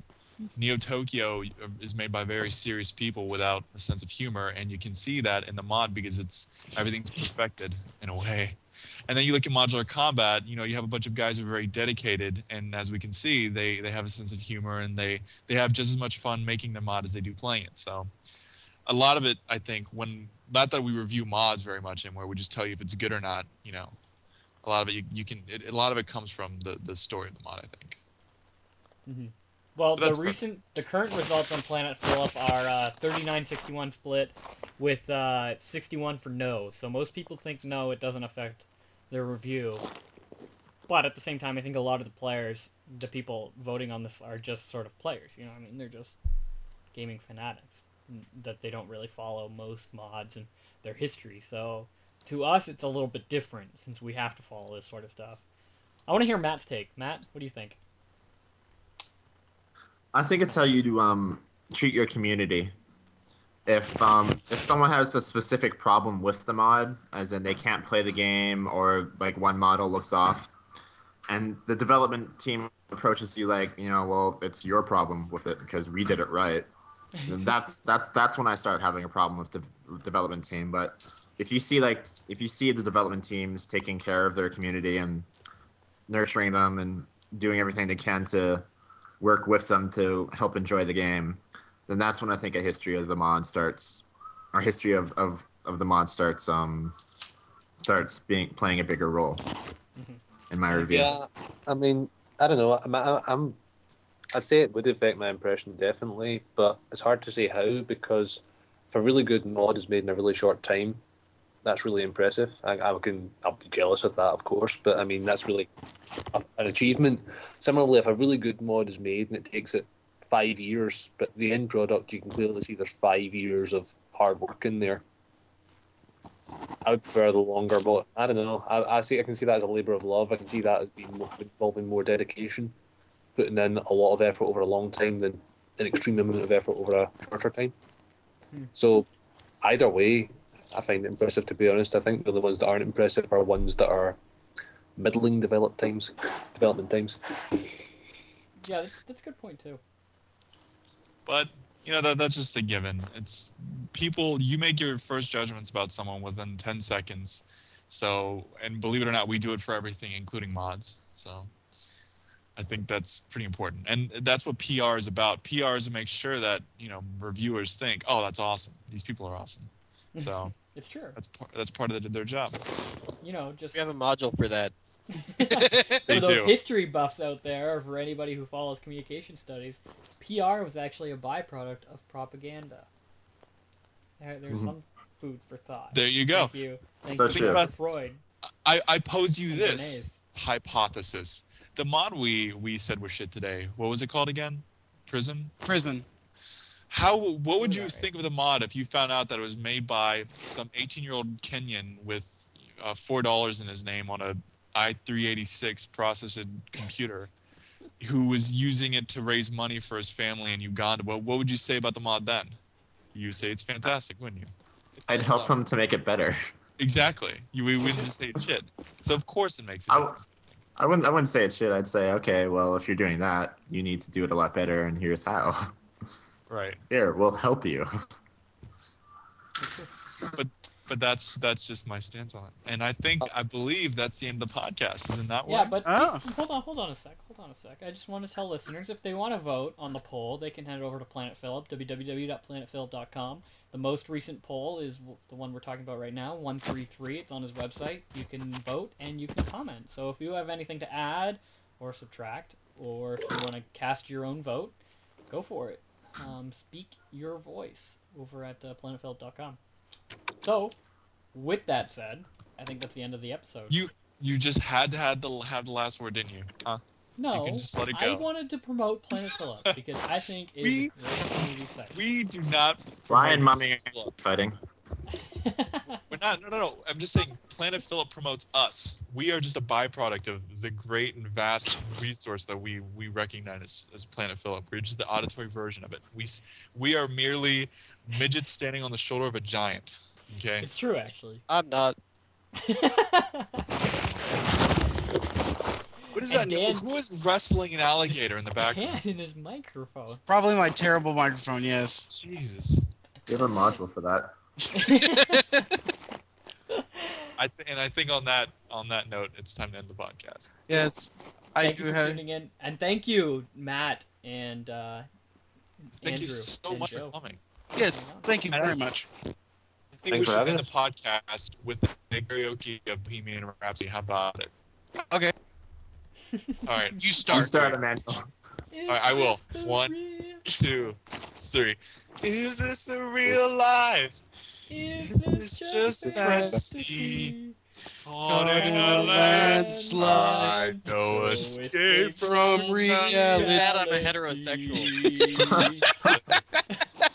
Actually, the Open reason I do that is your because we do have Look video. up to the skies And see. I'm just a poor boy, something or other. No need for fantasy, 'cause I'm easy come, easy go. Okay, I guess we're done. See you guys next week. Tune in to Podcast 17. Goodbye. Every Sunday. Adios. Sorry Bye. about that. Eastern Standard Time. Bye. Bye. Listeners, no, it's just that-